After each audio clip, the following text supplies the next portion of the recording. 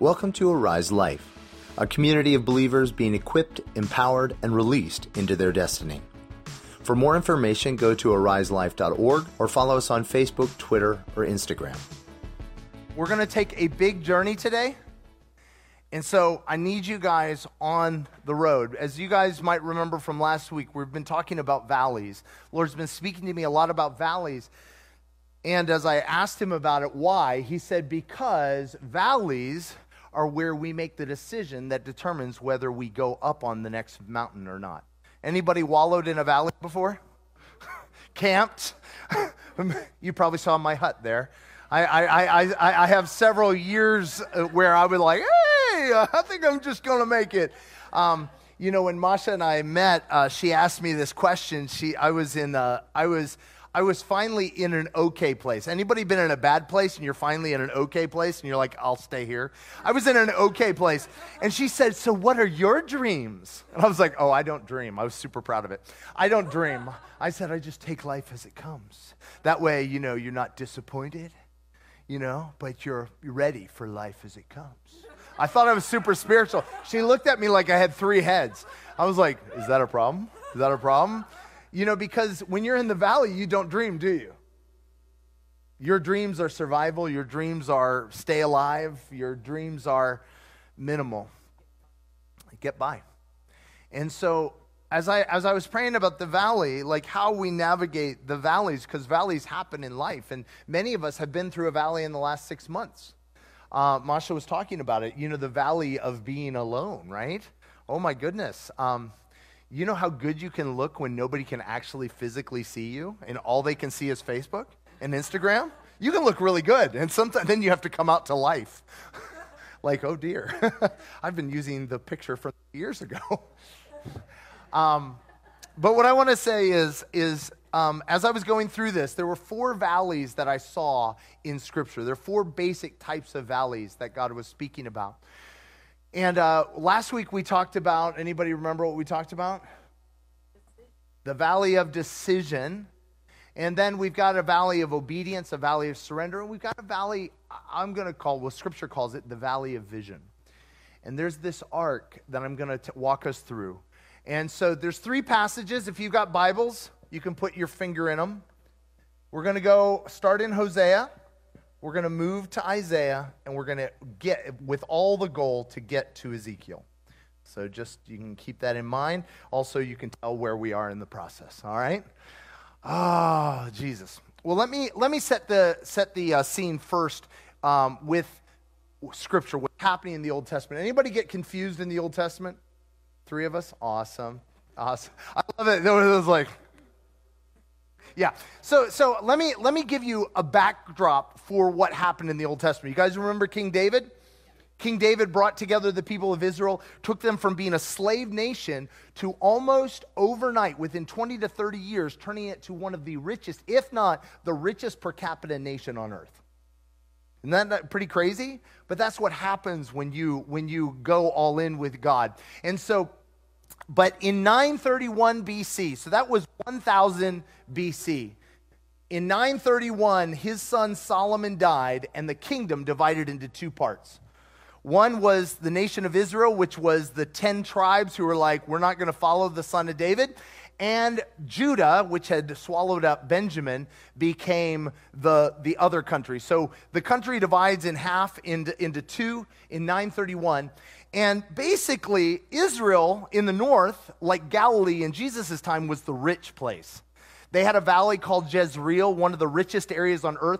More battles have been fought in Jezreel than any valley, any place on earth, because of how rich it is. You might know it by another name, Armageddon, or the Valley of Megiddo.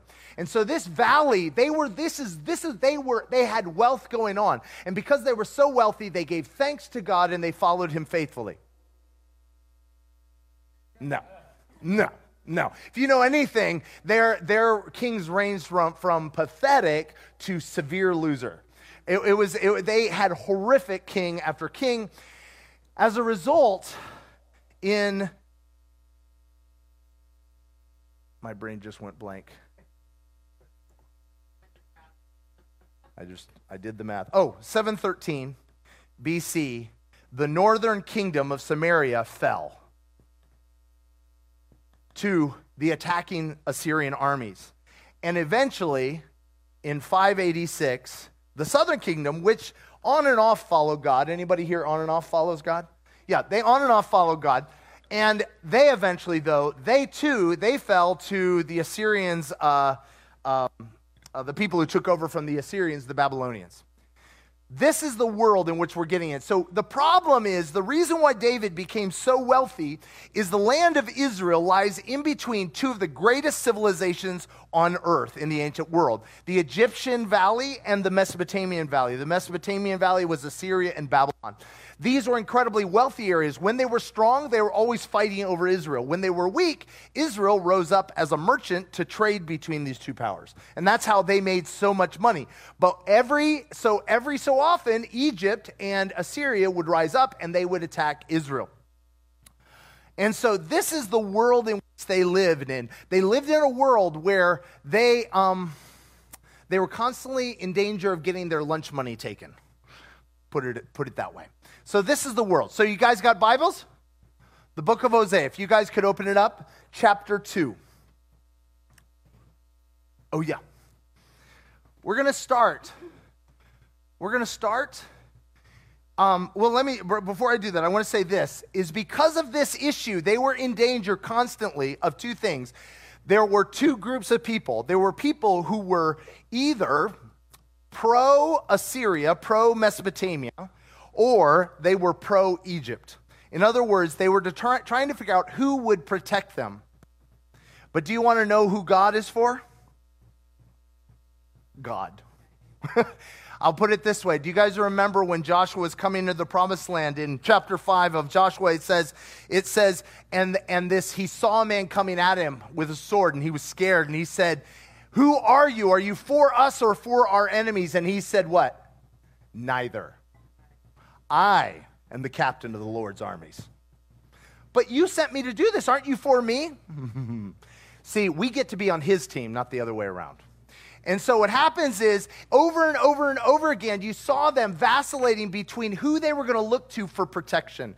And the other option was look to their own wealth.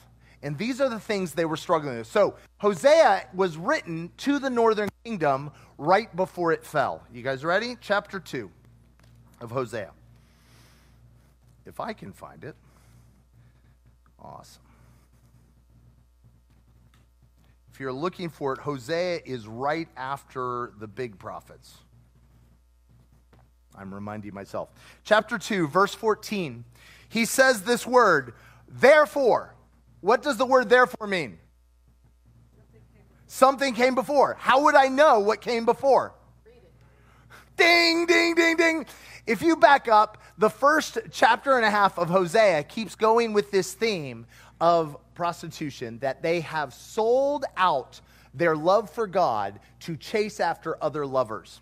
Now, the other lovers that they were constantly chasing after have not changed in the last 2,000 years, 1,500 years. So, my question is you, what are the things that we run after when we leave God?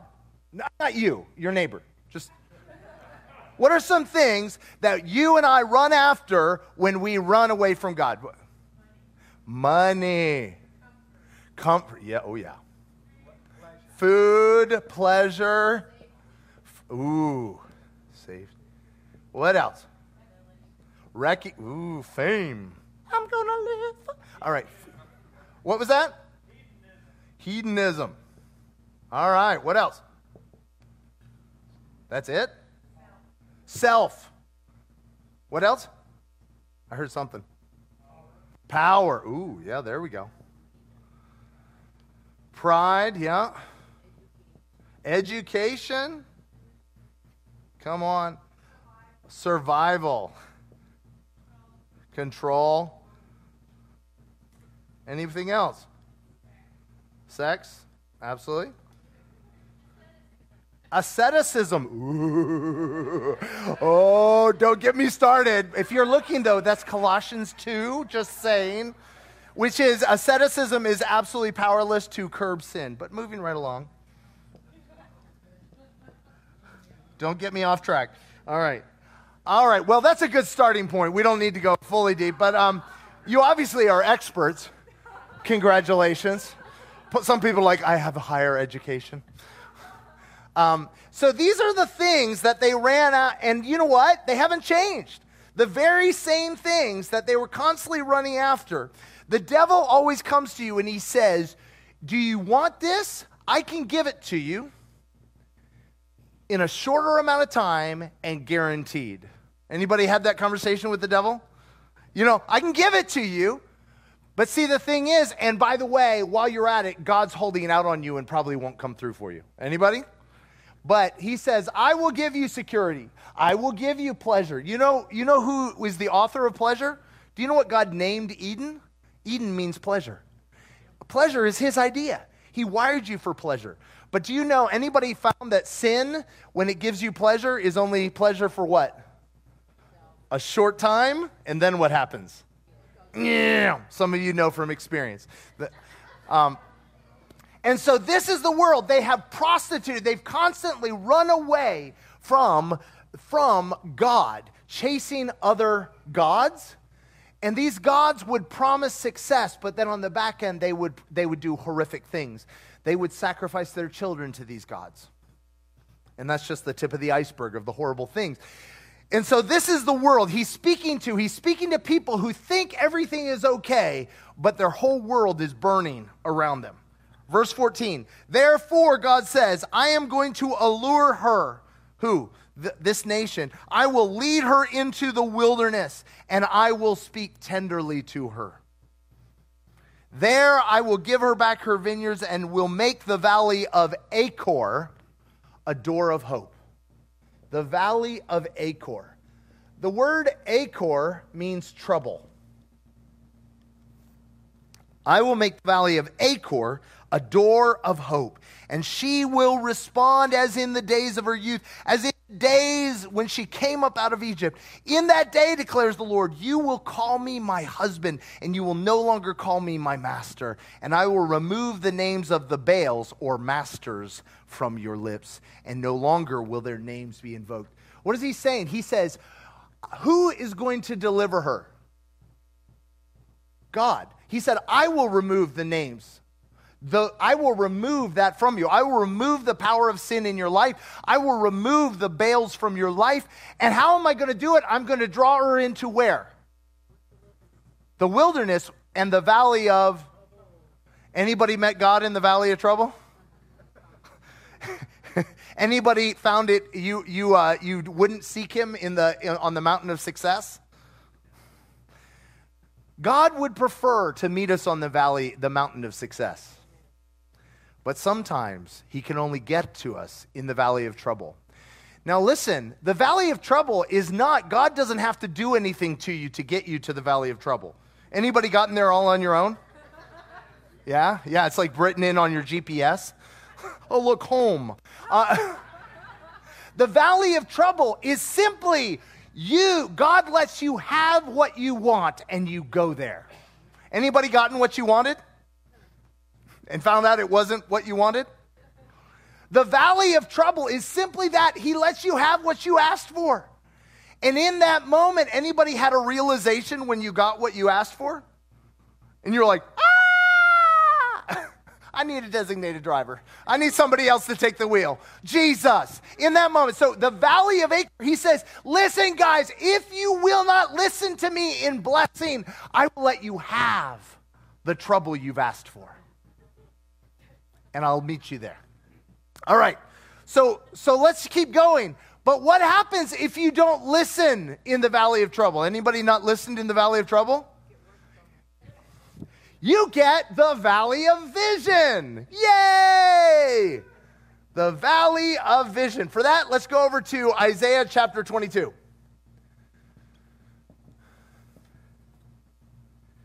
The valley of vision. Valley of vision in Isaiah chapter 22. We'll just read the first 4 verses. Now, because this valley of trouble was about 725 BC. They didn't listen, and they went into captivity. But the southern nation was sitting there going, yeah, yeah, yeah, yeah, yeah. Why? Because the northern kingdom had always been a pain in the neck to the southern kingdom. Anybody had older brothers? Stronger? Older? Not wiser? Right? You know, they were always beating them up. They were always causing them problems. They were trying to be faithful-ish. And then finally, they got what was coming to them. Anybody had a wonderful self-righteous bone? Yeah. And they're like, I told you that was going to happen to you. And Isaiah is writing to them. Isaiah is writing to them probably around 700. And here's what he writes, Isaiah chapter 22. You would think I would get there before you, but that would be too easy. All right, Isaiah chapter 22. A prophecy against the valley of vision. The first thing to think about this is the valley of vision doesn't make any sense.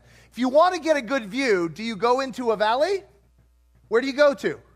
The mountaintop. And the thing is Israel was all that. Have you ever had a friend who was right about everything and therefore right about nothing? They had all the answers.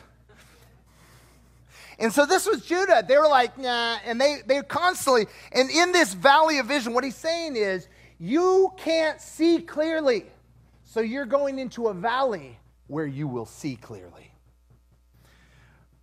What troubles you now, O Jerusalem, that you've gone up on the roofs? Why did they go up on the roofs? Because in the city of Jerusalem, when you went up onto the roof, you got a view. But it still wasn't much of a view, because the city of Jerusalem is on a hill that is actually lower than all the mountains. Your slain were not killed by the sword, nor did they die in battle. Why is he saying that? That's what happened to Israel. That's what happened to Israel. He says, what does he say? He says, all your leaders have fled together. They have been captured without using a bow. All of you were taken prisoner, having fled while the enemy was still far away. Do you know what he's describing? Exactly what happened in 586 BC. While the enemy was far away, the leaders of Jerusalem tried to escape. And guess what happened? They were captured. And the whole city fell. Therefore, he says, turn away from me. Let me weep bitterly. Do not try to console me over the destruction of my people. Anybody been in this place where trouble did not draw you to God? And so you truly got what you asked for. The valley of vision. Anybody had the stunning realization when your entire life is in shambles around you? Just me? The moment, it's one of the most stark, terrifying moments when you realize where all your choices have brought you. They brought you to a world you never imagined, to a place you never wanted to be, a place of hopelessness and despair. And in that moment, they lost absolutely everything. I can't explain to you. We know how the story ends, so we don't see this, but I can't explain to you how dramatic this is. This right here, because when a nation went into exile in the ancient world, what they did is they took the population and they took them to a far realm of the empire, dumped them there as a slave people, and that people were never heard of again. Their language disappeared, their culture disappeared, everything. Because in all the history of the world, they've been doing this process of what do you call it? Redistricting. I can't think of the word. But anyway, where they would move them to another place. They had been doing this for 1,500 years, and nobody had ever come home. But God.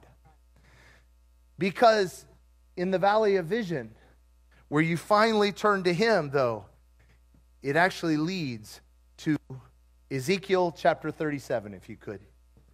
The valley of dry bones. Now, I don't know about you all, but every week I come and I enjoy worship because it helps me see where God's going. I don't know what's coming with worship, but I've never ceased to be surprised. We didn't arrange this, but He longs to be King of our hearts. Come on. Ezekiel chapter 37. But I want you to know this. He will not be king by domination. He's king by invitation in your heart. This is what He wants. So Ezekiel chapter 37. The hand of the Lord was on me. Who's me? You were cheating. Yes, that's correct. No, I mean, listen, I always say we're the kindergarten church. Sometimes you have to ask silly questions because, like anybody here just reading along and you think you understand it, then realize you don't understand anything. All right, that's a good thing, just checking. So the hand of the Lord was on me. Who's Ezekiel is a prophet, but he is in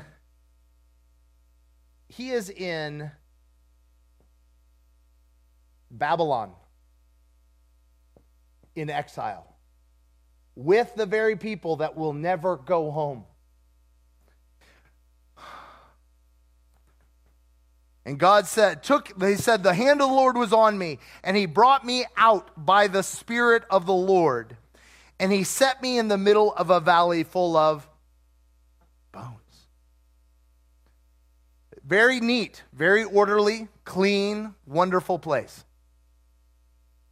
He led me back and forth among them, and I saw a great many bones on the floor of the valley, bones that were very dry. And he asked me, Son of man, can these bones live?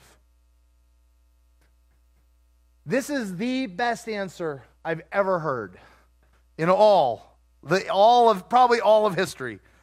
I said, Sovereign Lord, you know.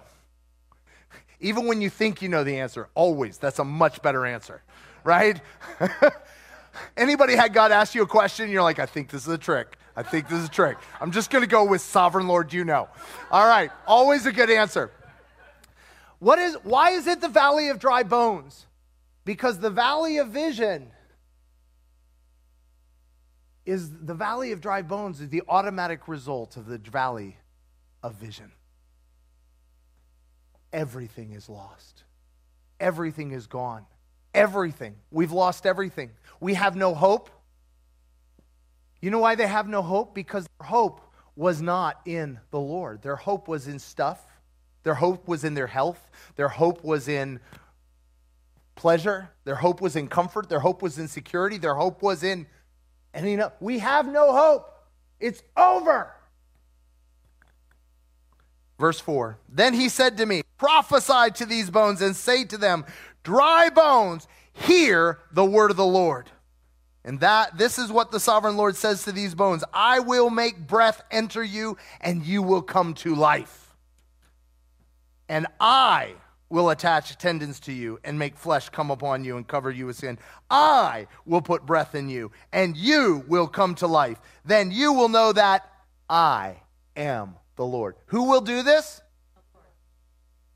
Even though Ezekiel is prophesying, who does it? The Lord. So I prophesied as I was commanded, and as I was prophesying, there was a noise, a rattling sound, and the bones came together, bone to bone. I looked, and tendons and flesh appeared on them, and skin covered them, but there was no breath in them.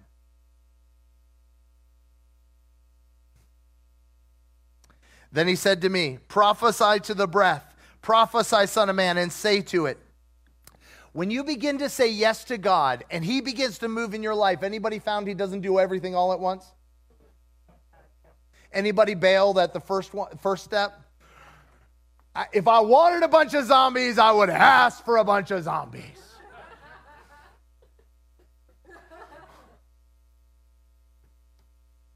Stay in it. Stay in it. Stay in it.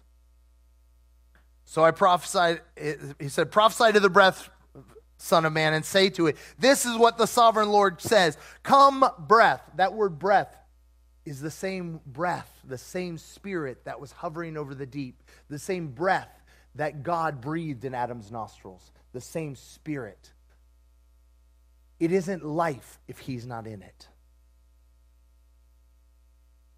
This is what the sovereign Lord says. He said, come from the four winds, breathe into these slain that they may live. So I prophesied as he commanded me, and breath entered them, and they came to life and stood up on their feet, a vast army. Then he said to me, son of man, these bones are the people of Israel that have been cast to the four winds. They say, our bones are dried up and our hope is gone. We are cut off. And therefore, prophesy and say to them, this is what the sovereign Lord says, my people, I am going to open your graves and bring you up from them. I I will bring you back to the land of Israel. That would be like saying rain goes up.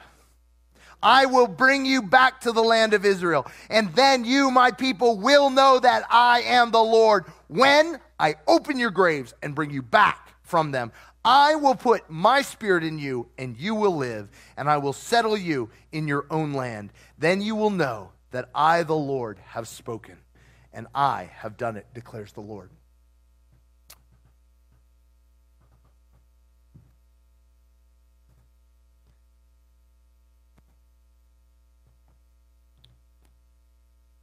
Who brings you out of the valley of dry bones? God. If you find yourself in the place of lost hopes, anybody here done what Adam and Eve did when you were in the valley of dry bones? You tried to create a bone necklace and a bone skirt and a bone, you know what I'm talking about? You cover it up. You make something pretty out of it. You get an Etsy store online for bone jewelry. Do you know what I'm talking about? Am I the only one? You figure out a way to be happy where you're at. You figure out how to just live and let live. Let's just lower our hopes. When my life had gone to hell, and I couldn't admit that I was the one who'd bought the ticket, even in that place, I decided, well, when I finally made my way back to God, I guess I'll be a doorkeeper in the house of the Lord. Because I didn't have any hopes. I didn't have any dreams. But what I didn't realize is He had never lost His dreams for me. See, He made you. He formed you. He designed you. And even if all your flesh was torn from you, He'll put it back on you and revive you and bring you back into the calling of God on your life. You might say it's too late. It's not too late. It's not too late. But He must do it. He must do it. You can't do it yourself. Anybody here tried to climb out of the valley of dry bones all on your own? If you just click this link,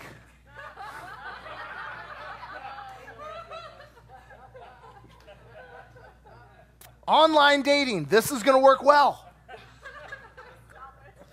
Sorry, I'm killing some fatted calves today. Listen, if you have to get it yourself, you'll have to keep it yourself. I can't tell you enough. I've been dumb. Don't be dumb. I'm serious. If you are in the valley of dry bones, if you get out on your own, you'll just slide right back in. If you want to flip back one verse, one chapter, he describes what I'm talking about. He describes what this valley, coming out of the valley of dry bones, looks like. Verse 24 of chapter 36. For I will gather you out of the nations. I will gather you from all the countries. I will bring you back into our own land. Before they left the land of Israel, the land of Judah, Jeremiah had already prophesied in chapter 25 that in 70 years they'll come back. Even when you bought the ticket to hell, He had already paid the price to bring you back out. He's not shocked, like, oh my gosh, I had no idea Peter was capable of that. He's not disillusioned. He's not. He wasn't overly impressed in the first place. He's impressed with Christ in you, the hope of glory. For I will take you out of the nations. I will bring you back from the countries and bring you back from your own land into your own land. I will sprinkle clean water on you, and you will be clean. Listen, if you clean you, you won't be clean.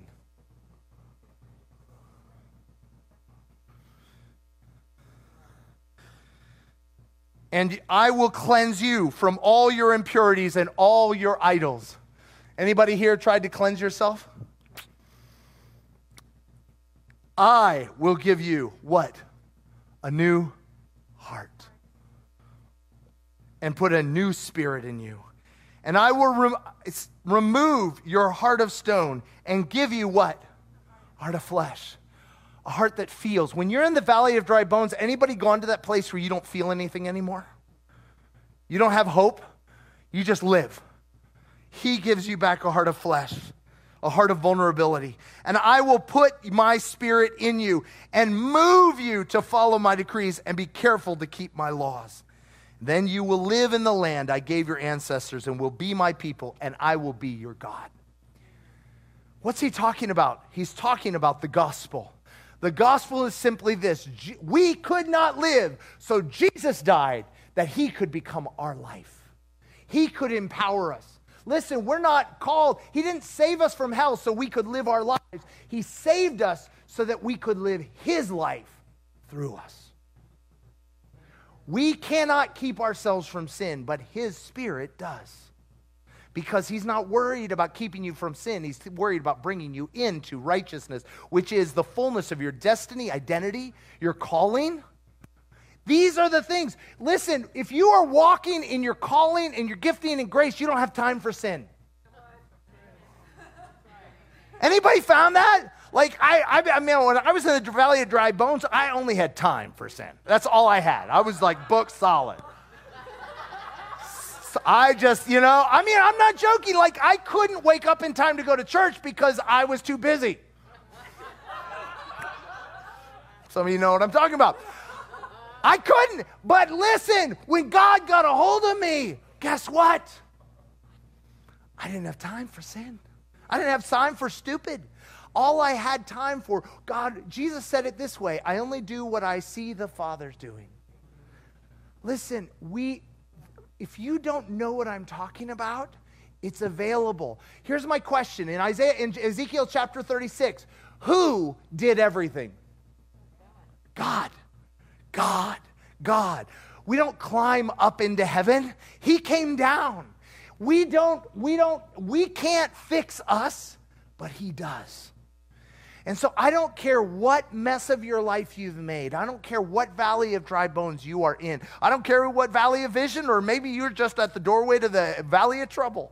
I don't care, because he's come for you. And he says, if you will give me all of you, all of your dreams, all of your hopes, all of your things that you trust in, if we will do that, he says, I will give you all of me, and I will bring you into the fullness that I promised for you in the beginning. If we could have the worship team come up.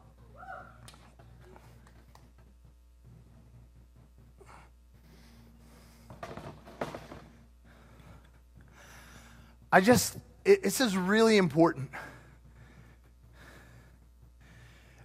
The way is narrow. The way is narrow. The way is narrow. It's all or nothing. See, religion is 50-50.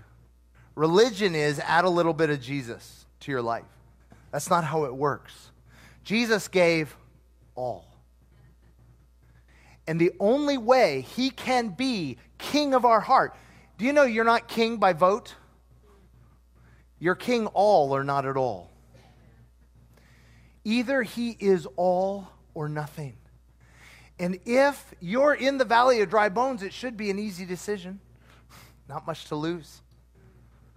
If we could stand. Father, I just ask right now that you would place the choice before us, life and death. Place the choice before us clearly. And Lord, all we can offer you is our yes. All we can offer you is our yes. And trust you to take it. And in return, give us your yes. All of you.